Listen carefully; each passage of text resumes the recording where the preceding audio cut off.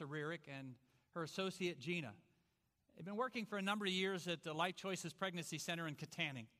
And you have known that that's one of the passions we have as a church as to what we can do with that endeavor. And we've been working with a pregnancy center down out of Pittsburgh, Coriopolis area. I found out not only were they working locally, they were actually working in Butler. And we had lunch with them, and immediately we were hooked. And we knew this being this particular Sunday, Right of Life Sunday, if you look in your bulletin, there is a blue flyer from Pennsylvania Family Institute. Gives you a lot of information about that. It says in there, we want to make sure that they encourage you to participate with a local crisis pregnancy center. And we're doing that. How many of you saw the baby bottles on your way in and wondered if there was an influx of new children coming into our midst? Well, in a sense, we're hoping there is, in a real sense. I'm going to invite Chelsea up, Chelsea Rearick. She's going to explain to you what their ministry is all about. We're going to talk about this for a moment. And then when she is done, I will again encourage you to take one of these and do that. Welcome to Butler Community Alliance, Chelsea. Pleasure to have you. Good morning. As Pastor Denny said, my name is Chelsea Rearick, and I'm the Executive Director of Life Choices. And thank you for allowing me a few minutes to share about our organization, which the Lord is using to literally save lives in your community. Today is Sanctity of Human Life Sunday, and this is a day that we set aside each year to recognize the unborn that have lost their lives to abortion. Since Roe versus Wade, we are celebrating the 40th anniversary. We are recognizing that on this day, for the past 40 years, we have recognized that, I'm sorry, I lost my place. This is a nerve-wracking church to stand in front of. All you faces looking back at me. I never talk at churches this large. Anyways, this is the 40th anniversary of Roe versus Wade. And in those 40 years, over 55 million lives have been lost to abortion. 55 million. One pro-life advocate figured out that if we recognized as a nation each of those children with a moment of silence, we would be silent for 95 years. Does that blow anyone else away? 95 years. These numbers are heartbreaking. But today I want to share with you how the Lord is changing the tide here in Butler. The Lord is making a difference in Butler. Life Choices began actually in Armstrong County in 1984. And since then, we've been working to help women facing unplanned pregnancies by offering things like counseling and parenting assistance, material aid, and things like that. But about 2 years ago, we knew we needed to do something more. We knew that we had to take the next step in fighting abortion. So we opened 2 years ago in Katanning a medical clinic where we were able to offer free ultrasounds to women facing unplanned pregnancies. And this was huge because studies were showing that 70 to 90% of women who are considering abortion, if they get an ultrasound, choose life. And we thought, let's do it. That's what we need to do. But that wasn't enough, being in Katanning, because each year the Pennsylvania Department of Health released a report that showed in Butler County, every single year, 200 to 300 women were choosing abortion here in Butler. And we knew we had to do more. So this past June, through the help of some donors and supporters and a lot of prayer, we opened a medical clinic in downtown Butler. We're on Cunningham Street across from the jail, and we were so excited at how quickly we were able to open that clinic. And we thought, okay, well, here we are. How long is it going to take for people to get to know we're here? And how long is it going to take to see some clients? We were blown away when our very first week we saw a miracle happen. The very first client that walked in our doors, her name was Jessica. She walked in our doors because she wanted to know where she could get an abortion. And we thought, well, this is why we're here. So we sat down with Jessica. We talked to her about the reality of abortion. And she sat there, a college student who a baby was nowhere in her plans. Her mother brought her to the appointment that day, and her mother pledged her support no matter what decision she made. So we sat and we talked with her, and we prayed as a staff and volunteers that in that time God would open her eyes to the truth, because God's the one that changes minds, not man. So we took her into the ultrasound room, and Jessica got up on the table, and she sat down as a girl that had a problem to be taken care of. But the moment that baby appeared on the screen, she became a mother. And as tears rolled down her face, as she recognized the life of her unborn child, she saw the legs and the arms and the heartbeat. She saw the human that was growing inside of her. And her mother, who was sitting there as a supportive mother, quickly realized that she was now an expectant grandmother. And that whole atmosphere changed in that moment. And we were just filled with joy in the clinic, and everybody was excited and happy, and we knew at that moment that God had us here for a specific purpose. He had a plan for us. And even if it was just for that one baby, all the money it took to open that clinic was worth it. But I'm humbled to tell you that since that client this summer, we have seen 10 other women choose life here in Butler from the ultrasound machine.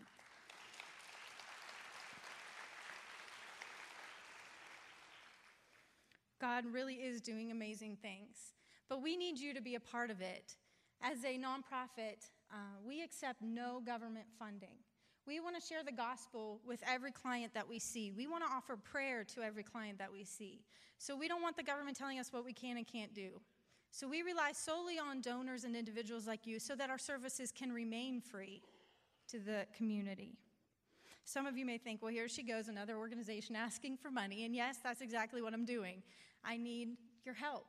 And I believe that when you join with something as dear to the Lord's heart as saving the unborn, that God will pour blessings on your life so great that you can't contain them.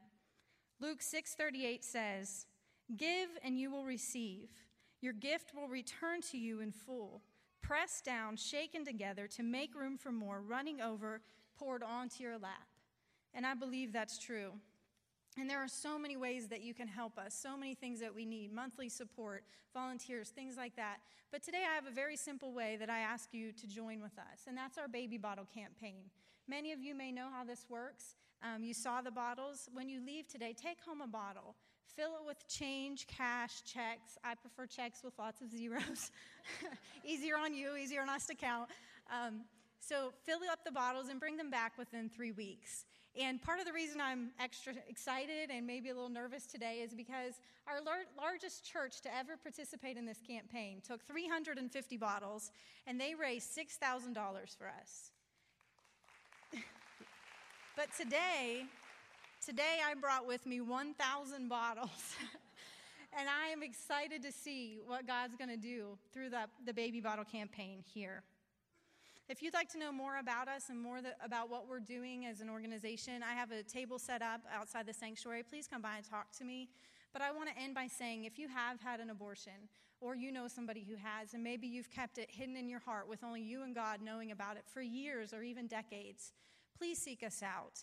Please contact us and give us a call. We want to walk you through freedom and healing that can come after abortion. We have post-abortion counselors that would love to talk to you.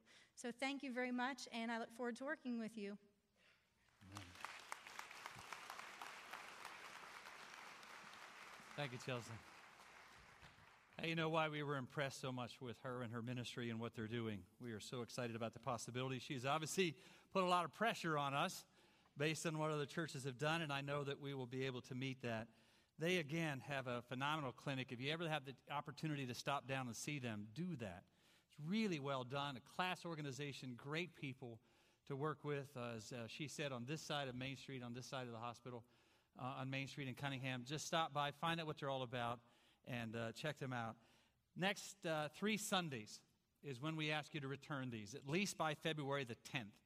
Filled, obviously, and overflowing if possible. But we did this a few years ago, and we were able to raise quite a lot of money. But sometime in June and July, we were starting to get some of them back. And so we're asking over the next 3 weeks, if you could do that for us, it would help us, it would help certainly them. They're going to count it.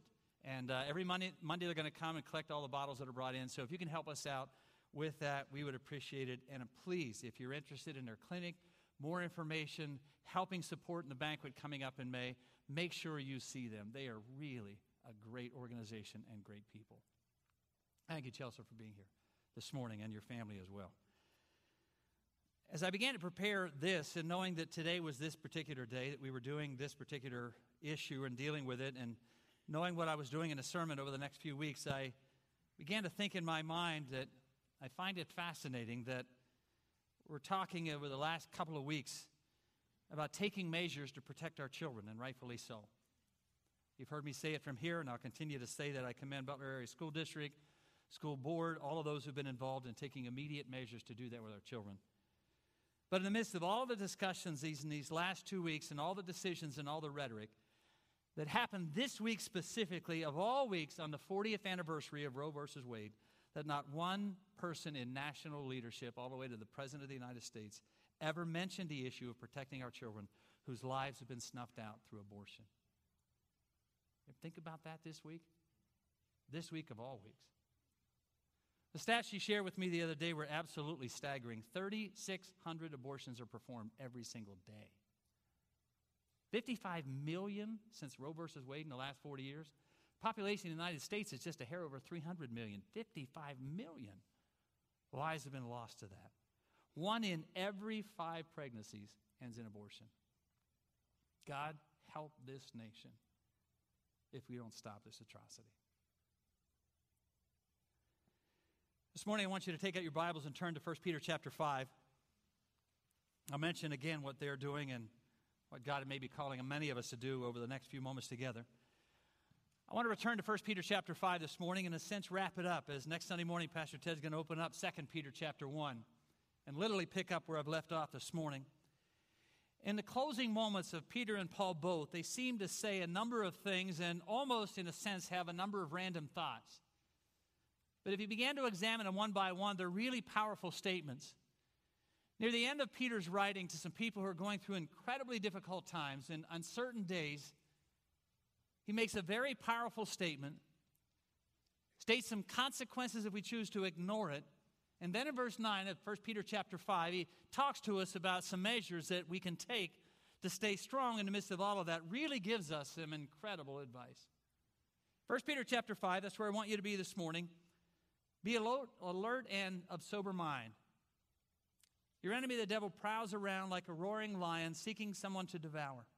Resist him. Stand firm in the faith, because you know that the family of believers throughout the world is undergoing the same kind of suffering. Last Sunday morning, if you didn't hear it, you can go on butlercac.org and listen to all the sermons. All of them are archived over the last number of months and years, and it's a great way to keep up. It's also a great way to encourage others to listen to what God is teaching us here. They're all there in either download or an MP3 way. You can listen to it or listen to it online. We encourage you to take advantage of that. But last Sunday morning, we talked about this subject of evil, the forces of darkness that are out for destruction, a very real enemy who seems to be in an all-out war with humanity. We finished last Sunday morning by identifying some of the ways that we allow Satan access into our lives. Areas in our lives that we tolerate sin. We know the Spirit of God has pointed it out.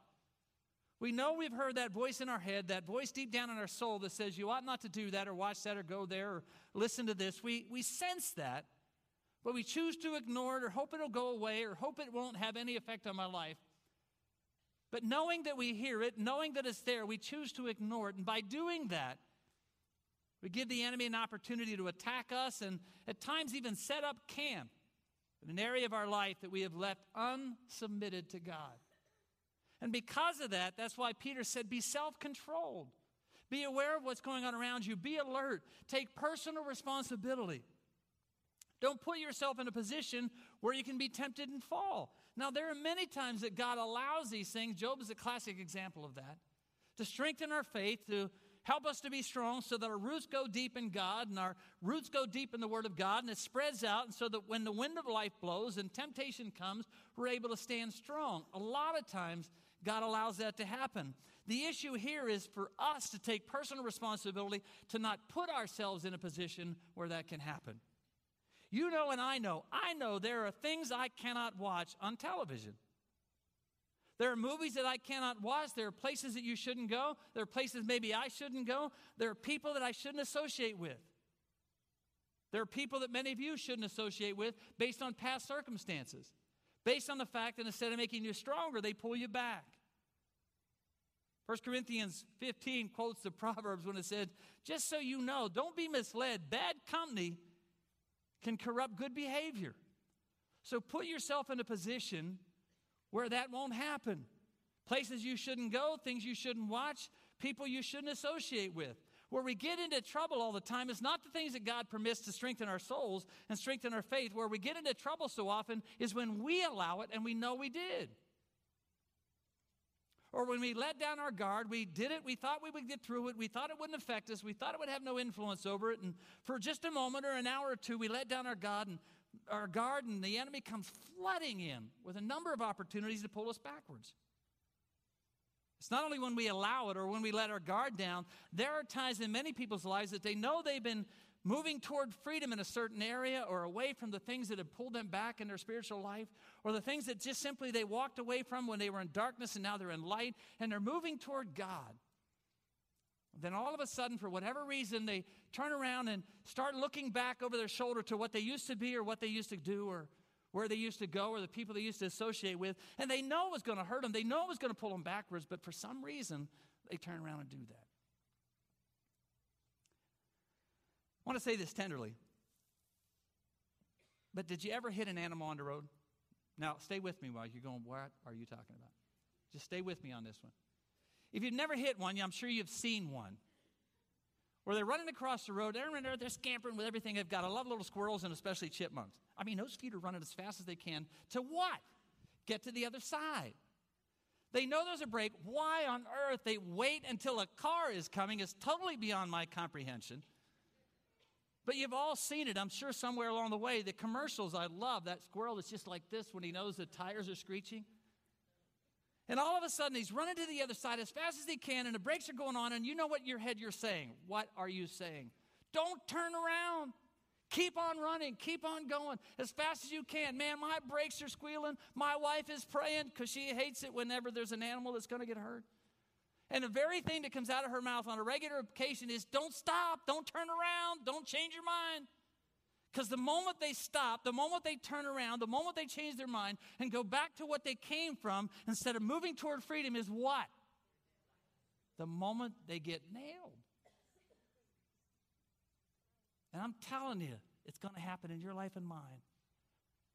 For those that let their guard down, allow areas in their life that they shouldn't let down, or they know they've been free from something. They know they shouldn't go back to that bar again. They know they shouldn't do this again. They know they shouldn't watch that anymore. They know, and the list is endless of those things. And I'm not going to tell you what they are. The Spirit of God has already told you what they are. And if you're open to Him, He will tell you what they are. But you head toward freedom. You want to be free. You walked out of darkness toward the light. You're wanting to be all that God wants you to be. And then for whatever reason, you turn around, you look back, you wonder about it. And the moment you do, the moment you turn around or even go backwards, is the moment Satan's coming to say, now I got you. And Peter says exactly what happens to that little squirrel. He is out to kill you. So don't let it happen. So what is his advice? Verse 9, stand. Stand firm. Stand firm in your faith. Stand firm in your convictions. Stand firm in your beliefs. Stand firm in your decisions. Stand firm as a parent. If there are guidelines and parameters or boundaries that you put in your home, and the kids say, well, everybody else does it. They have one. I watch that. They do this. They go there. I'm just telling you as a parent, if you put those boundaries and guidelines in your home, stick to them. You are the parent. Take my advice. Parent. Now, again, don't be so rigid and stuffy and tight that they feel like they're living in a bubble and can't do anything and don't have any idea what life is all about. All of a sudden, they get out of your world and go to college somewhere and run amok and never turn back. I'm not talking about being that rigid, but I am simply saying there are things as a family, boundaries and parameters that you need to build into your life so that they're standing firm. They know what you believe. They know why you believe it. They know what the convictions are. They know what the boundaries are. And so my encouragement, Peter's encouragement, stand strong in that. Stand strong in your faith, your convictions, your decisions, your beliefs. You're the parent. You and I both know. We've all watched it where we're not sure who's actually running the home. God has given you and I the responsibility. He's clearly laid it out from the beginning till the end that it's our responsibility. From Deuteronomy to Ephesians, it's just all over the Scriptures. Mom, Dad, you have a responsibility. Take it seriously.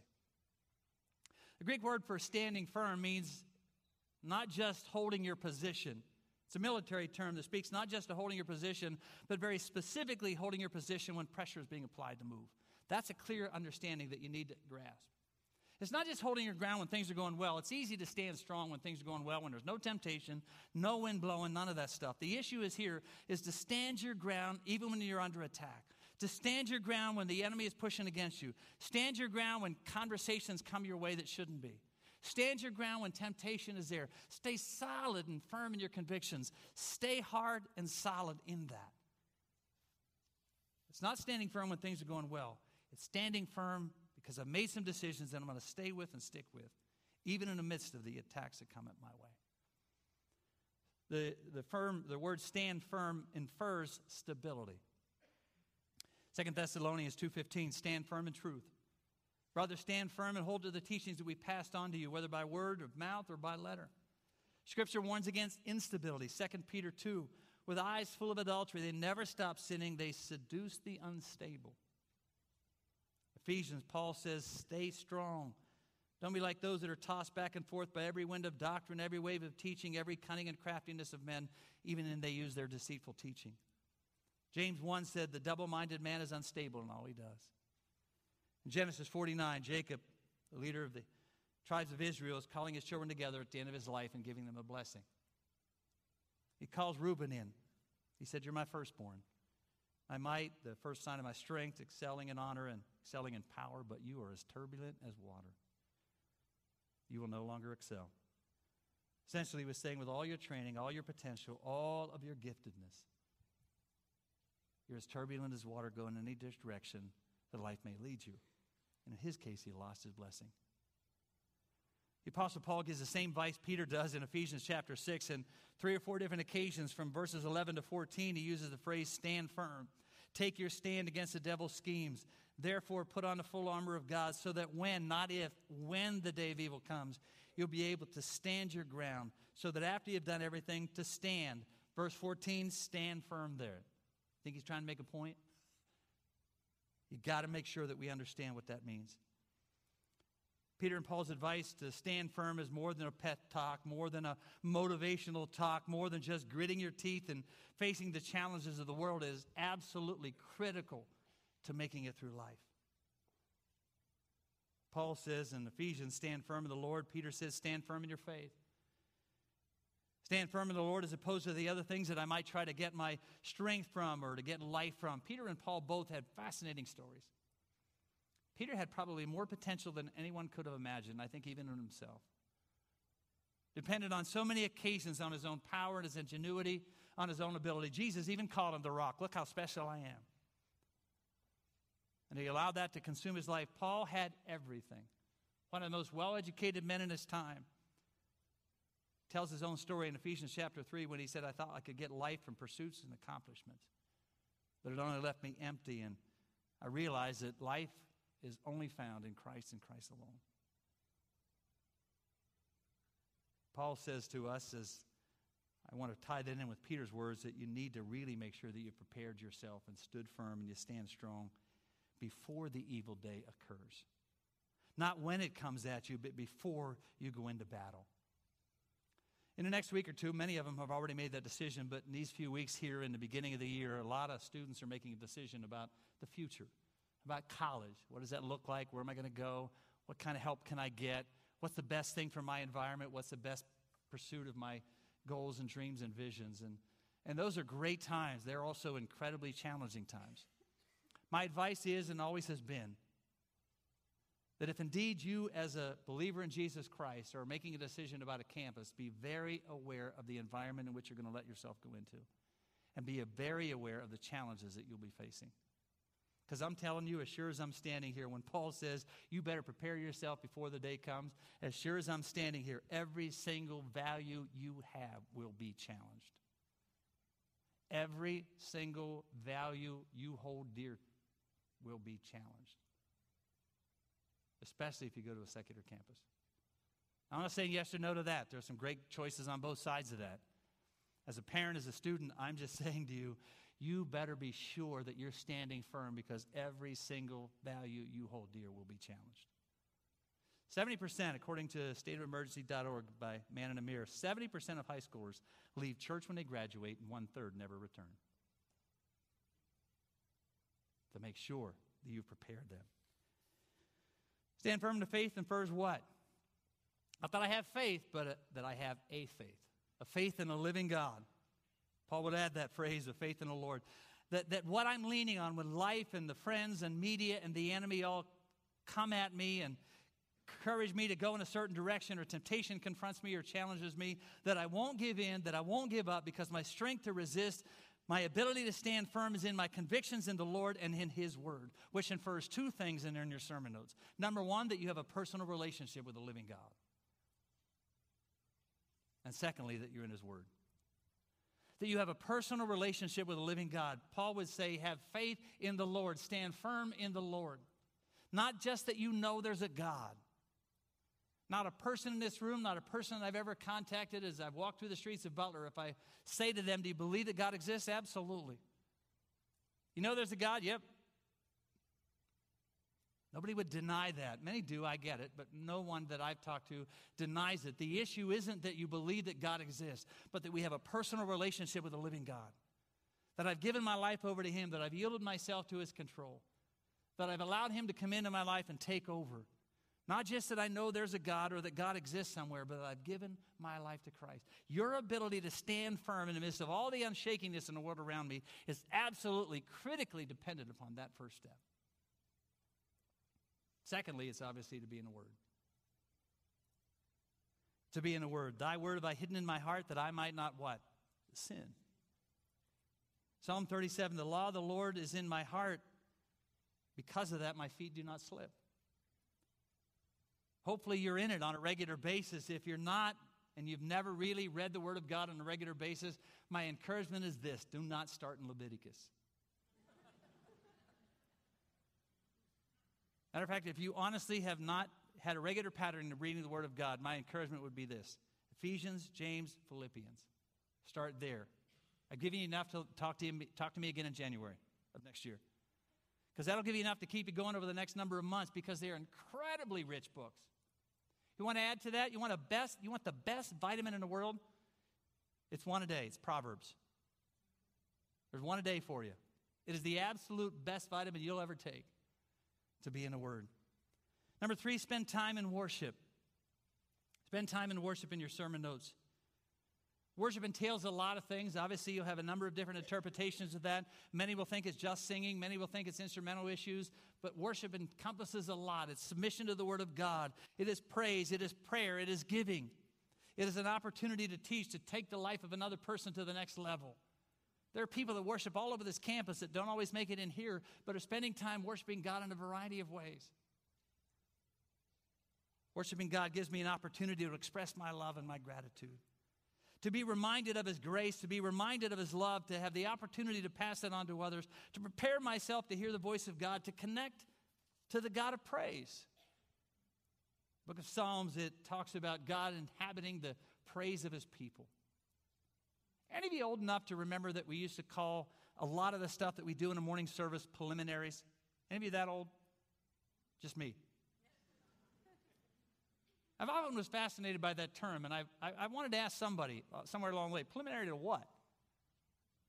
As if these things don't matter, as if they're unimportant, as if they're inconsequential. And many of the guys that would call them preliminaries were pastors, because they kind of felt what they did was the most important. And it all centered up till that moment when he stood in the pulpit and shared the Word of God. And that's a wonderful time. Obviously, that's what I've been doing for 35 years. Praise is so many things. Worship is an adoration, an opportunity to give my life to Christ, to spend my time with Him, listening to His voice, giving adoration and praise, spending time in His Word. Number 4, spend time with God. Spend time with God. Psalm 81, he said, "Oh, that my people would listen. And they would hear my voice, and I would subdue their enemies and destroy their adversaries." But so often it begins when we wait on God.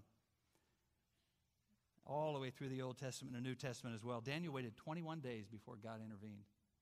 But he waited and waited and waited and spent time with God. A lot of people by nature are doers. Got to do something, got to hurry up, got to do this.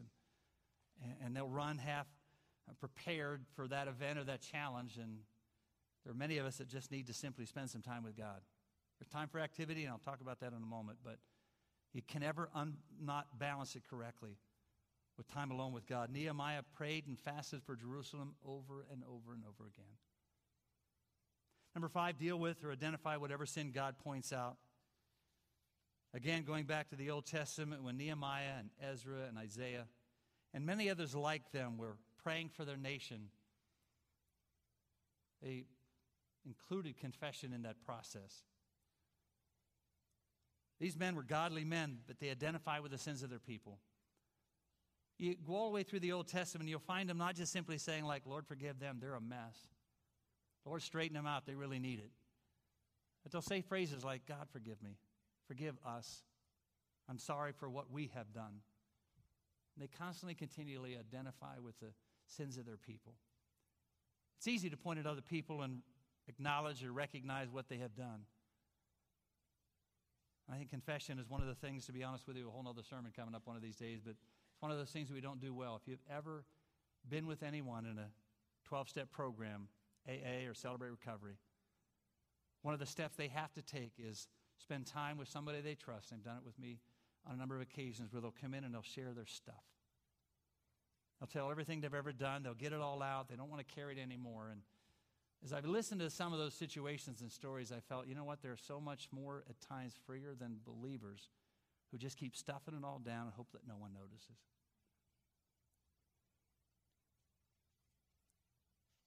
There's so many things that God reminds us of that we know we have maybe never done, but we have created an environment where that can happen. Abortion is one of the atrocities, as I said a moment ago, of our nation. Thousands of children are slaughtered every year. Many of us have never even thought about an abortion. But we have tolerated sins like sexual immorality and people who can't wait for marriage, the climate that contributes to the atmosphere so that it exists, the love of comfort that would rather destroy a child than change the lifestyle. So when the people of God begin to identify with the sins of a city or a church or a nation, so that instead of saying God save them, say God save us, is many times when God moves. Number 6, overcome evil with good. When you see an evil, counteract it with good. When you see something that isn't right, take a stand, do something about it. These folks have committed their lives to saying this is wrong. It's an abomination to our nation. It's an abomination to our community. It's an abomination to life itself. And we can't be like this, the priest and the Levite to the story of the Good Samaritan who just walk on by as if it doesn't exist. They decided to commit their lives to something like this. So many people that get into careers like that, whether it be the healthcare field or the police officers who say, you know what, evil exists, and I can't just ignore it as if it doesn't there. We have to, every once in a while, determine that we're going to stand for what's right. We're going to fight evil where we can. Probably at some point heard that classic line that I think Edmund Burke said first, where evil prevails when good men do nothing. When we know it's there, we know it exists, but we choose to ignore it. If you're going to do that, you've got to do number 7, and that is appropriate the armor of God. Clearly laid out for us in Ephesians chapter 6. And the book of Acts, Paul and his associates were taking on the enemy at every turn. One point they were literally casting out demons, and others who observed it thought, that is really cool. We ought to try that. And so they did. Demons came out of that girl and beat the daylights out of him. He's more powerful than you and I. We can't underestimate his ability, but we need to overestimate and continue to utilize and appropriate the resources that God has given us. Number 8, obviously take advantage of all the resources available, counseling that we even have the number there for you from Christian Counselors Collaborative. Tom Laird is the name of the guy that sets it all up. Starts tomorrow, literally, at Community Alliance every Monday. Incredible timing that's available to us that we could take advantage of. Books, do some research, read balanced stuff. Don't be afraid of some stuff. It just frustrates me sometimes when people are afraid, oh, it's a little too charismatic. Find balanced stuff, but read and understand the power of the enemy and what he does and what he's able to do. That sometimes we ignore and hope it doesn't go, hope it goes away, and it doesn't. And number 9, get connected. Do not stay isolated. Get connected within the family of God, whether it be in a small group, whether it be one of the ministries that we offer. There's so many great ministries that we offer here. Incredible opportunity in a small group to be able to stay connected, get connected, to find some trusted, honest friends that we can unload our stuff with, that we can talk to them about, that we can be able to find some people that really do understand and identify with some of our struggles, that we can feel that the freedom is coming because they care enough to listen. They want to help. They're going to pray for me. We're going to walk through this road together until I have ultimate freedom and out the other side. Those are just 9 of some of the things that God provides for us so that we do not have to be destroyed by the enemy. We're pushed around and not able to get freedom. It's available to us in Christ. Next Sunday morning, Ted picks up in 2 Peter chapter 1, and essentially he's going to say, look, I've given you everything necessary so that you can make it. All available for take advantage of it. I want to end this morning with just a song or two of worship. It's a great way of spending time realizing again what God has provided, what he has done, and what's available to us. Connie and I leave for the airport right after this service this morning, so we won't be around a little bit, but next Sunday morning, Pastor Ted's going to be here. We're at a large church conference this week with pastors of the CNMA of churches our size, and then appreciate your prayers while we're gone. But again, God has given us everything we need. Take advantage of it. It's for your freedom, your benefit, and your future. Let's praise him together.